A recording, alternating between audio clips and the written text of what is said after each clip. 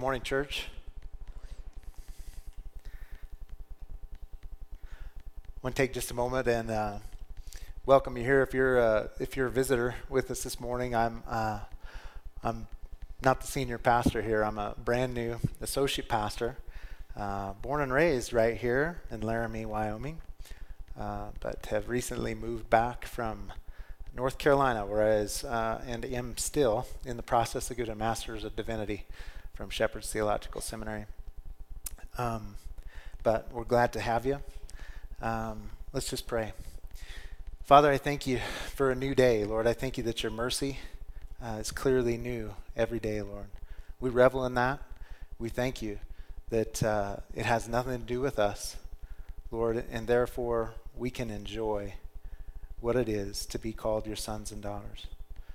Lord, I pray today that as we enter into this time of looking at your word, Lord, that you would strengthen me to just say what it says. Lord, I recognize that there's nothing in me that is strong or wise or able to change a person's life. So, Lord, I just pray that I would be obedient enough to say what you said. And, Lord, we know what your word does, and that is change lives. Help me today to do this, Lord. Lord, I pray for these here, that their hearts would be open. Lord, that in the busyness of life, of getting to church, all the challenges that often get thrown in our face, that this would be a time where we set those things back. Lord, we rest again, once again, on you, knowing you are our Savior, that you love us, and you have saved us. I thank you, Lord. We'll give you all the glory, and we pray in Jesus' name. Amen. Well, this week I want to take some time, and I want to talk about what God's Word says about discipleship in our lives. As many of you know, I kind of introduced this last week, maybe did great or maybe not, I don't know, but one of the reasons that I'm coming here is to be a part of the elder team and the pastoral team to help LVC to serve the Lord better. And so we're excited about that. We want to think through, as traditions have their way of making their way into our churches, or just culture changes, right? And we may have a better way to do children's ministry, maybe not. We may have a better way to approach youth ministry, maybe not.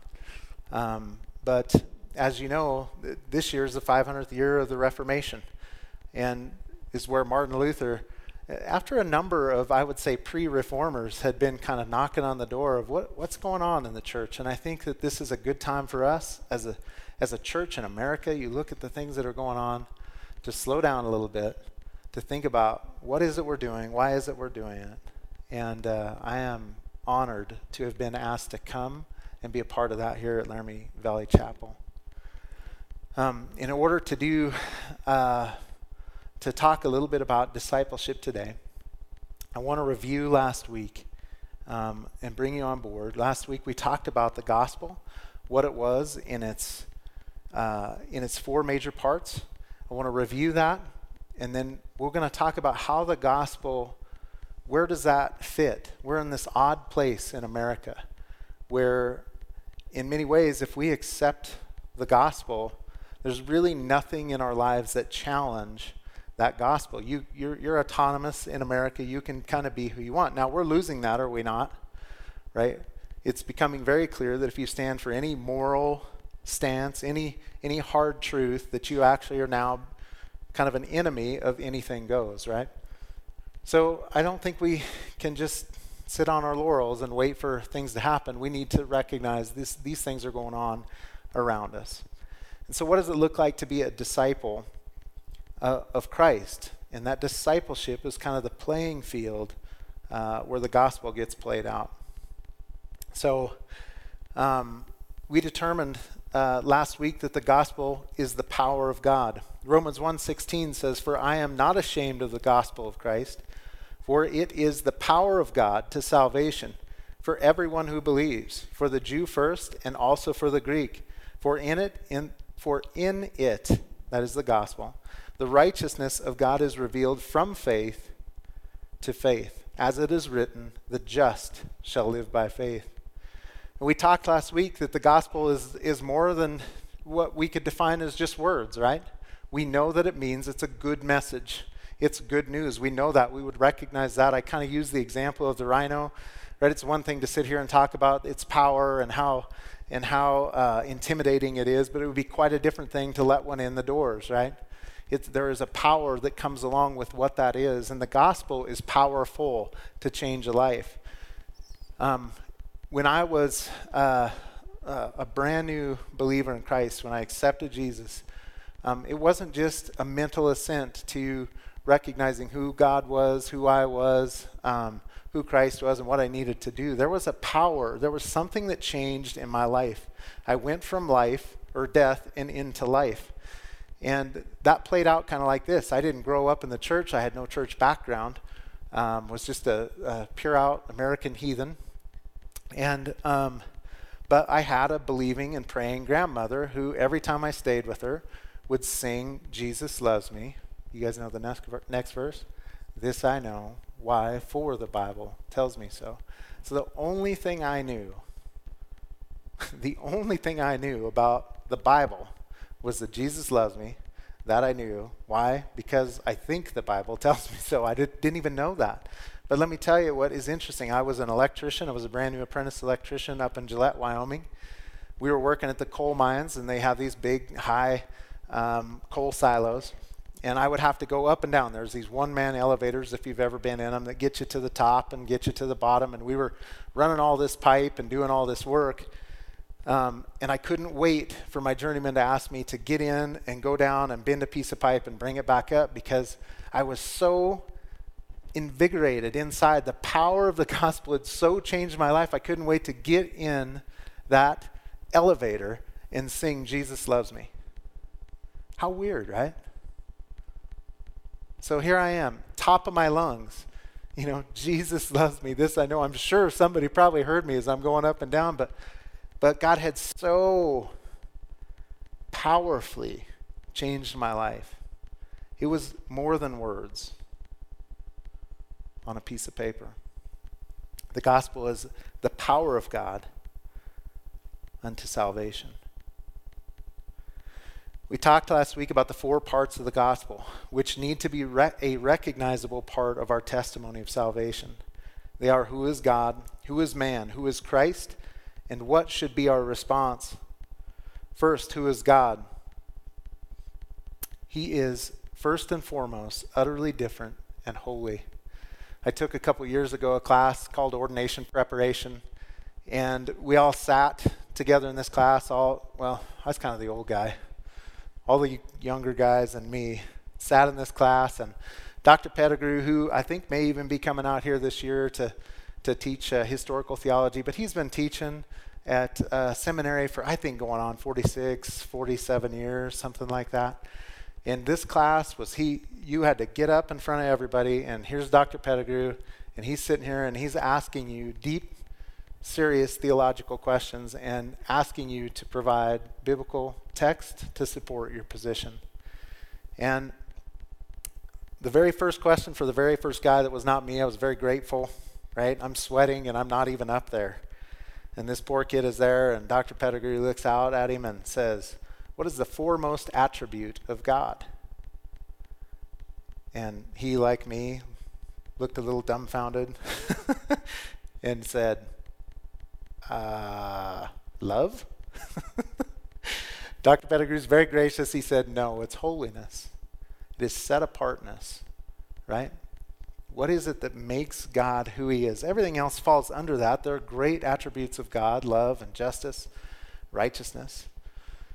But the one that sets him apart, right, is that very term. He is set apart. He is holy. So God is utterly different. He is holy. Also, God is sovereign. In other words, he maintains the right to be God. He is also just. He says of himself in Exodus 34:6, the Lord God, compassionate and gracious, slow to anger and abounding in loving kindness and truth, who keeps loving kindness for thousands, who forgives iniquity, transgressions, and sin. Yet he will by no means leave the guilty unpunished. God is just. Secondly, we asked, who is man? The first thing we got to recognize about man is that he is created. We, I think, especially in the United States, maybe all over the world, I think it's just the nature of man to want to be autonomous, to want to be gods ourselves. We need to recognize in the gospel that we are created, we are not the creators. God has demands of us. Genesis 1:27, God created man in his own image. In the image of God, he created him, male and female. He created them. Mankind is also fallen and unable to save himself. In Romans chapter 1, Paul reveals that all Gentiles are condemned because of general revelation in which God placed within creation. I ran into a different animal down in the South because everybody grows up in the church or knows somebody who has, or their uncle's a pastor, or, I mean, you name it. You can't talk to somebody that doesn't have church experience down there. But what I find out west is that people look around and they observe creation and they recognize that there's a God. You know them, I know them. These folks, they take comfort in the fact that, well, I go hunting, that's where I worship. Or I go fishing, that's where I worship. And the irony in that is the very thing that God says he will condemn man for, is that they knew God but did not worship him, what? As God. Romans 1:20 and 21, for since the creation of the world, his invisible attributes, his eternal power and divine nature have clearly been seen, being understood through what has been made, so that they are without excuse. For even though they knew God, they did not honor him as God. Not only are all Gentile people of the world condemned because of their natural revelation, but Paul makes it clear that the Jews are not exempt from this condemnation. He says in Romans 3:9 through 10, what then?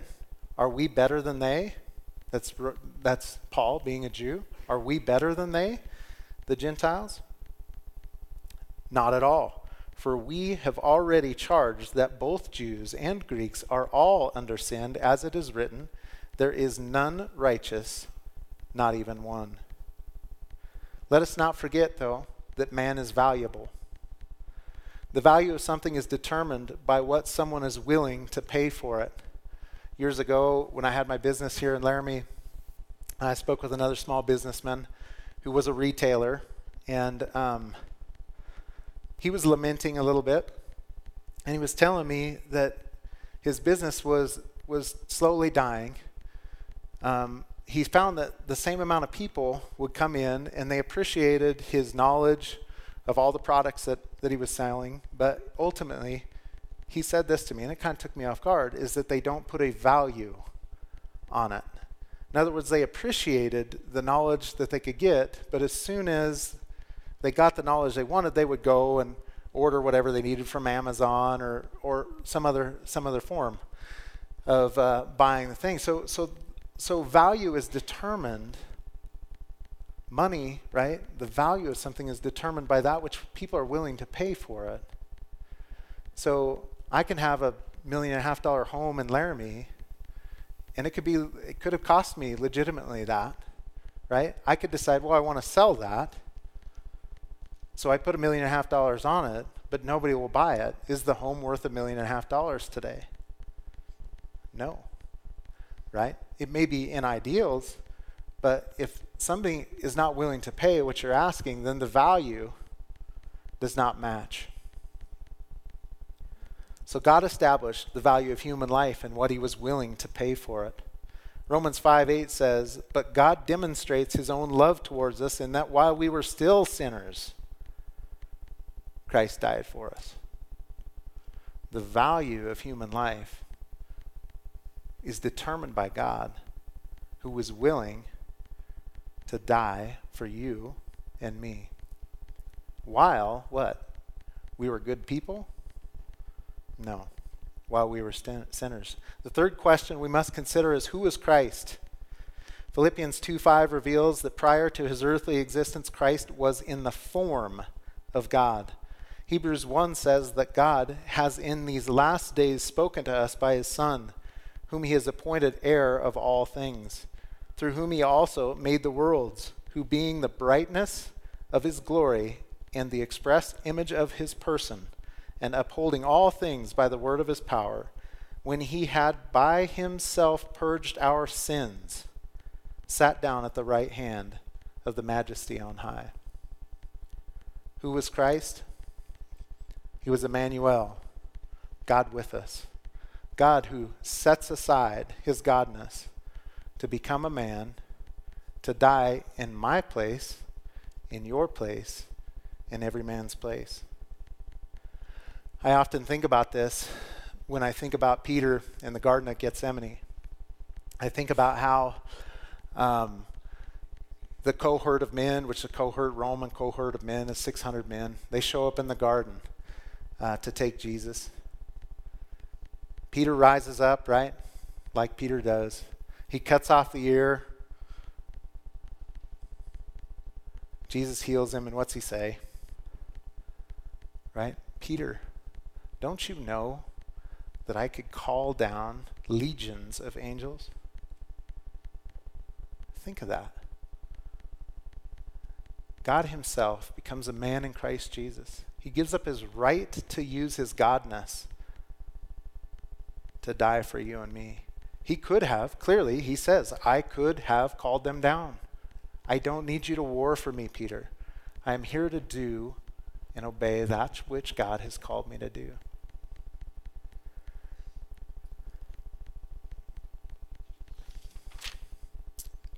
The last question that we considered was, what is the proper response to our condition? Romans 3:22 says that the righteousness of God can be obtained through faith in Jesus Christ for all those who believe. How many can believe? All those who believe, right? The righteousness has been purchased. You can be saved if you what? Believe. So our response is to believe in the work that God did. Believing is not work, right? It's accepting the work that was done. It is a recognition of the work so that no man can boast, as Ephesians 2 says. As Christians, we need to be able to identify with the gospel. I had a man tell me once, if you were born in a garage, would it make you a car? Think about that. If you can't identify the 4 major parts of the gospel in your testimony, you need to prayerfully consider why. Don't superimpose them, but if they don't exist, be asking the Lord, Lord, I really don't identify with your godness. Lord, I really don't identify with my weakness. I want you as my Savior, but I'm not sure on what I know or think about you being my Lord. So I titled the sermon today, The Gospel, Now What? At last week's staff meeting, Pastor Howe reminded me that as teachers of God's Word, we must answer the question, now what? So when we teach something, what do we expect? Now that God has saved us, what should be our response? After the resurrection, the burning question in the apostles' minds would have been, what? Now what? What are we going to do? In Matthew 28:16 through 20, the word says this, Then the 11 disciples went away into Galilee, to the mountain which Jesus had appointed for them. When they saw him, they worshipped him, but some doubted. I want to just stop right there for a second. As I was reading and as I was studying this, I just pondered the reality that these 11 guys, this is a very finite amount of people, right? They had walked with Jesus from the beginning. They had seen every miracle, had watched things that you cannot explain. They had heard him teach. They had been loved by him. But yet what? They doubted.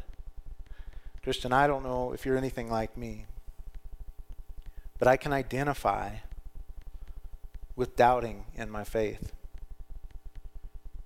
Aren't you glad that the men who witnessed all the miracles and the resurrection still doubted? That you can identify with that. The scripture goes on to say, and Jesus came and spoke to them saying, all authority, how much authority? All of it, right? All authority has been given to me where? In heaven and where? On earth. Just ponder that for a second. Now, because of that authority, what's he say? Go therefore and what? Make disciples of all the nations, baptizing them in the name of the Father and of the Son and of the Holy Spirit, and teaching them to observe all things that I have commanded you. And lo, I am with you always, even to the end of the age. Making disciples is the main verb in the sentence. Going, of course, is important, right? We can't make disciples if we don't go and reach out to those disciples or potential disciples, right? And what are we supposed to do? Teach them to observe all the things that I have commanded to you. One thing I want you to notice is that it does not say go and make converts. What have we just learned about the gospel? God makes the converts through the power of the gospel. We preach his word. We preach the gospel. God changes lives.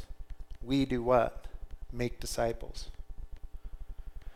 The apostles, by Jesus' grace, his presence, and his word, were to make disciples and to teach them to observe all things that Jesus commanded them. So a disciple of Christ is one who observes in all things life that which Jesus commanded the apostles. Let me ask this. Can we disciple those who are not yet born again? Think about that. Can we disciple people who are not yet regenerate? Well, we do it all the time, right? We do it with our kids. We teach them every verse of the Bible. We send them to Awanas. They may or may not be regenerated. They may or may not be saved, right? I'm not saying it's a bad thing to do. It's a great thing to teach people that the ways of Jesus are not just to be considered, but to be followed, right? But there's a major warning in this. My kids have grown up in church. I was saved before either one of them came to existence. So they come up, they go to church every day, but I was very careful as a dad, even though it was tempting, not to force them into the faith of Christianity. I wanted someday that they would be able to look back and definitely in a defined way say, look, I was living like this, and next thing I know, I'm singing the only song I know, Jesus loves me, this I know, because the power of God changed my life. I could have convinced them. I could have taken them to the courtroom, and we could have walked through every apologetic and why, but that does not regenerate a heart. God does. So in our lives, in my family, we purpose to not do that, as tempting as it was. It was a few years back. We were reading Pilgrim's Progress in my family. I was just reading it to my boys at night. And my son looks at me some days later, and he says, you know what, Dad? And I said, no, what's going on, son? And he's distraught, noticeably distraught. He says, Dad, I'm not going to make it. Like, what are you talking about, son? He said, I'm not going to make it to heaven. I said, nope, you're not going to make it, bud. I'm not trying to be mean. I'm just sharing the truth. The Spirit of God was convicting my son that he understood that he was to be a sinner, and there was no chance for him. Then we walk him through the gospel, right? Then he puts his faith in Christ.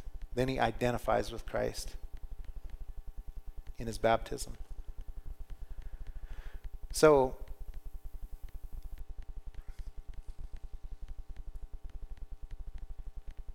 we can disciple those who are not yet born again, but we need to be warned, right? That it's tricky business. The more difficult question is, can you be born again and not be a disciple? This is the subject of much debate in the American church. Can you be born again and not be a disciple? Well, we know that the Bible clearly says you can be born again and be a poor disciple. We see that in 1 Corinthians, right? But let me read this in 1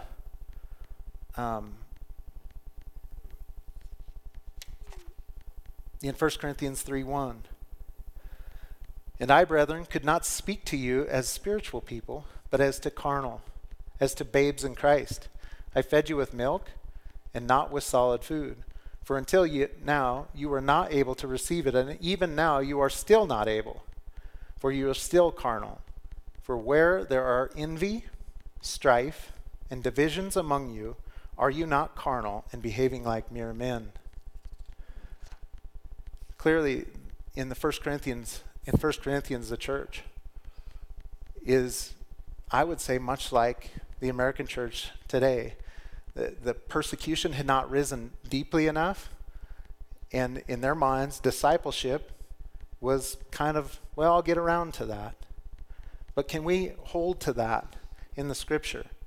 Context, I can tell you, will tell us that the lack of or the denying of discipleship is so tightly knit to the gospel that you cannot separate them. That's why we struggle so much in theology in America with the idea of lordship and salvation, because in the Bible they are two things but so tightly knit together that you have a difficult time separating them. So let me talk to you about context for a second. Imagine for just a moment that you're blindfolded and that you're being led out onto this field, and you can smell that the grass has been freshly cut, but you're not quite sure what's going on. And so I speak to you and I say, hey, we're here to play a game, a ball game. I hand you this ball, you feel it has 2 points on it, it's oblong, it almost falls out of your hand because nobody can hold a football. Right? Now, as I get ready to take your blindfold off, I take it off. What are you expecting to see? What kind of field are you expecting to be in? A football field, right? Well, the gospel has been misunderstood outside of discipleship. You can't take the ball, that's the gospel, and put it into a different field. So if we take the blinders off and you look out and you see that we're in a baseball field, it just doesn't match, right? It doesn't make the gospel not the gospel, but it doesn't fit quite right.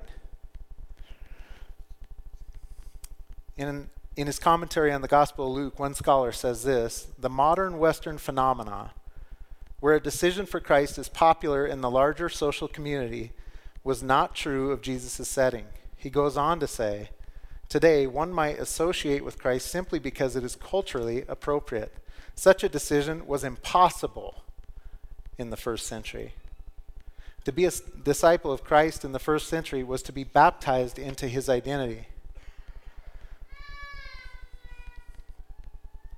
I'll have you turn to Luke chapter 14. We're going to look at verses 26 through 34. We'll take a look at Jesus' definition of discipleship. When we talk about baptism, when we just had them, they are, it's an identifying marker in our lives, is it not? It's something we do, but we lose a little bit of what it means. In the first century, if you said, I'm going to follow Christ, and you were a Jew, you lost your family, you lost the synagogue, you lost your home, you lost everything.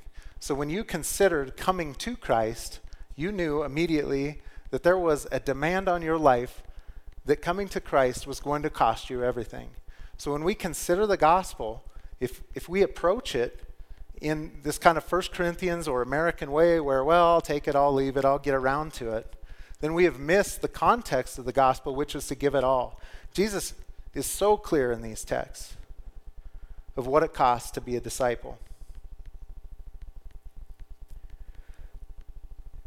Luke 14, 26 through 34. Now great multitudes went with him. And he turned and he said to them, let me just pause here for a second. This is the last weeks of Jesus' ministry. He is on a journey to Jerusalem for would be his fourth Passover, which he's going to give himself up as the Passover lamb. Great multitudes are traveling, I think because Jesus is there, one, but secondly because people are coming from around the world or the known world to go to Passover. So many miracles are being done, and Jesus is within the great multitudes. Within that multitude, we can clearly, I think we have to push it a little bit to say, but there's probably believers and unbelievers. I think he's going to make it clear here that there are both. In verse 26, if anyone comes to me, later he's going to say, come after me, but I want you to pay attention. He says, if anybody comes to me, right? The impression there is that these are people that do not and are not following Jesus as Messiah and as Lord. So what does he say? If anyone comes to me and does not hate his father, mother, wife, and children, brothers and sisters, yes, and even his own life, he cannot be my disciple. And whoever does not bear his cross and come after me cannot be my disciple. For which of you all, intending to build a tower, does not sit down first and count the cost, whether he has enough to finish? Verse 31, or what king, going to make war against another king, does not sit down first and consider whether he is able with 10,000 to meet him who comes against him with 20,000? Verse 33, so likewise, whoever you does not forsake all that he has cannot be my disciple. Salt is good, but if salt has lost its flavor, how shall it be seasoned? It is neither fit for the land nor for the dunghill, but men throw it out. He who has ears to hear, let him hear. This is a tremendous warning. Jesus is saying, count the cost. Being a Christian is more than just getting your ticket out of hell. It's a giving up of your life. It's a giving up of your rights. We spoke of it in Ephesians 2, that Christ gave up his right to be God. This is the same call. I'm giving up my right to be autonomous, to live the life that I want to live, to go after anything that I want to do, and I'm going to first pray and ask God.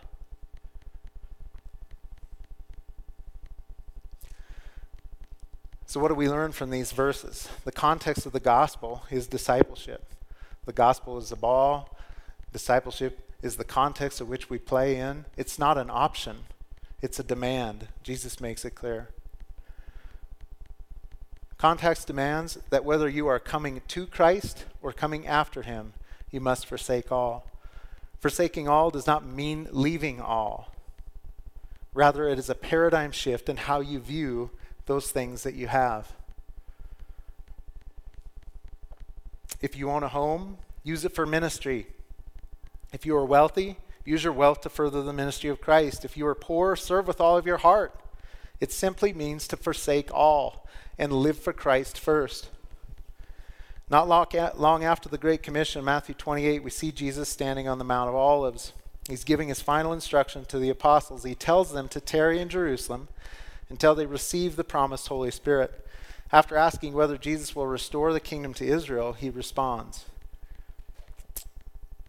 This is in the book of Acts, of the Apostles, chapter 1, verse 7 and 8. It is not for you to know times or season which the Father has put in his own authority, but you shall receive power when the Holy Spirit has come upon you, and you shall be witnesses to me in Jerusalem and in Judea and Samaria and to the end of the earth. Now when he had spoken these things, while they watched, he was taken up in a cloud and received out of their sight. So Jesus commanded them to make disciples. A disciple is one who forsakes all and follows all that Christ commanded. If Christ commanded it, we are to do it. In John 13, right after, we're in the upper room here in John 13, and Judas has just left. And we know that Judas is going out. He's going out to get the Roman cohort, and he's coming back, right, to murder the God of the world. In that context, Jesus looks at the 11 left, and he says, this new command I give you, to love one another, to agape one another. This is a command that Jesus gives. We don't need to pray about whether or not we are to love one another. It's a command. If your brother has offended you, don't even come worship. Leave, run, make it right before you come back here. It's a command to love. It's not an option to love. You say, I've heard this said, especially out here in the West, I've grown up here my whole life, that my life doesn't need to be a doormat. I'm telling you what, I don't know how you want to define it, but love that defines Christianity is not like love that is in the world. It's the kind of love that is so sacrificial that the world looks on it and says, that makes no sense. Didn't that guy just steal from you? Yep. But I know he's a brother. I know he can fall into sin. And I'm going to love him. And I'm going to treat him the way I was treated when Christ died for me on the cross.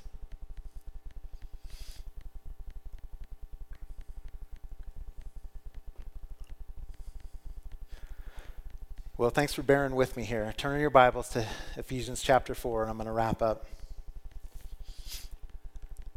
This is another location where we see the ascension of Christ off the Mount of Olives. He gives some instructions to his disciples before he leaves. But here we're getting more of a look as the Apostle Paul looks at it and is writing to us through the Spirit of God to tell us some things that are happening. In verse 10, we see that Christ ascended far above all the heavens that he might fulfill all things. In verse 11 and 12, it says this, and he himself gave, that's Christ, gave, while he was ascending, some to be apostles, some prophets, some evangelists, and some pastors and teachers, for the equipping of the saints, for the work of ministry, for the edifying of the body of Christ. The pastor-teacher is given to the body of Christ to do what? To equip the saints.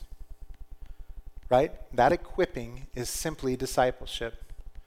How does a pastor-teacher equip us to do what? The work of the ministry. So as you guys think of me, as I'm coming here, that's part of my position is how do I help equip you to do what? The work of the ministry. Does it say that I'm doing all the work of the ministry? No. It says that we're given to equip the saint to do the work of the ministry. Note here that the pastor doesn't do all the work of the ministry, right? And last, what is the work of the ministry for? This is extremely important as to some of the purpose of my being here is for the edification of the body of Christ. Awesome things have gone on at Laramie Valley Chapel for a number of years. What we're going to look at is, are they edifying the body of Christ in the best way possible? Right? How do we pull together all that we're doing in our equipping of the saints to do the work of the ministry for the edification of the body of Christ? So we'll look at that. We're going to look as pastors and elders, and we're going to pray and say, what is it that we could be doing better? Maybe we need to shift some things in how it's being done. Those things will be prayerfully considered. In the near future, I would love to know if you're leading a Bible study, a small group, children's ministry, youth ministry. Get a feel for all the different things that are going on at LVC so that I might take my part, which is to help equip you for the work of the ministry, that the body of Christ might be edified. Also, I've been asked to pray about equipping the family. This is something that I'm passionate about. It's on my heart. I'll be asking questions like this. Fathers, are you training your children in the admonition of the Lord? Fathers, are you provoking your children to anger? I said in the first service, I'll say it again, that when I ask these questions, I just look in the mirror. I'm like you. I'm no different. I'm not immune to sin. But what do we want God's word to do? Adjust that how we look and do things. So husbands, here's another one. Are you sacrificially loving your wives like Christ loved the church? We've already talked about it. That agape love is not based on how the person acts or responds. It's based on you and I saying, this is God's word. And I do it because I love God. Do they deserve it? I don't know. Yes, maybe no. It doesn't matter. What is my role? To love the way I was loved on the cross that day. Wives, are you obeying your husbands as the Lord and letting him lead? You say, well, if you saw my husband, you wouldn't want him to lead. That doesn't matter. What does God's word tell us? How do we honor and love and serve God first? And allow it to change the atmospheres of our homes. Children, are you obeying your parents? Well, I hope that these last 2 weeks have given you an idea, just a little bit about me. We're still adjusting a lot. We've got a lot of things going on. You could be praying for the closing of our home. It's kind of a critical thing as far as the next step. We're content to sleep on the floor, honestly. I'm grateful to have a place to sleep. But that's supposed to happen this week, and then if we close there, we can close here. I hope that this has given you a picture of me a little bit, how I view God's word, right? Not as something that I get to interpret, but it's something that is. That it's important to me just to teach what it says, no matter how uncomfortable it is. Right? That's what seminary does. It gives us the tools to do that, to hopefully separate ourselves from ourselves and teach what God said. I hope you've gotten a little picture of just who I am. Let's pray. Father God, I thank you for today. Lord, we often say that we surrender all, but in the same breath, Lord, we're letting go with our left hand and we're picking things up with our right hand. I know how inextricably difficult it is to surrender all. Lord, but yet your word says it. Your word declares it. Discipleship clearly means obeying and following you. Lord, we all have failures in this area. And Lord, we know that there's now, therefore, no condemnation in Christ. We don't live condemned for our failures, Lord, but yet we see your word calling us up, and Lord, it hurts at times. I pray you give us the grace this week to make at least one change, Lord. I pray that somewhere your word has cut to the heart, and somebody, including myself, Lord, will say this needs to change. Lord, we want to follow you. We want to show the world what it looks like to follow Christ. We love you and we pray in Jesus' name. Amen.